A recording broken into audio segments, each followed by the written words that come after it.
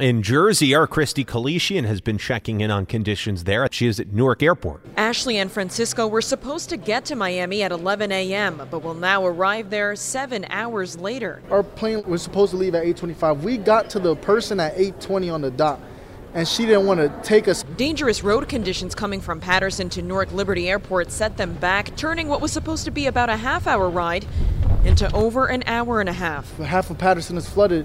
The north side, you can't get on the north side because it's all underwater. There was a lot of flooding. There was an accident, traffic. They were left paying $400 to book a new flight with a different airline.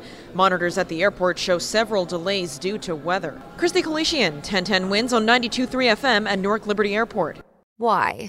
If you have T-Mobile 5G home internet, you might be hearing this Why? a lot. Why? Every time your internet slows down during the busiest hours. Why? Because your network gives priority to cell phone users. Why? Good question. Why not switch to Cox Internet with 2 times faster download speeds than T-Mobile 5G home internet during peak hours? Okay. Stop the whys and visit cox.com/5G home for details. T-Mobile prioritizes certain T-Mobile phone users over home internet users during times of congestion.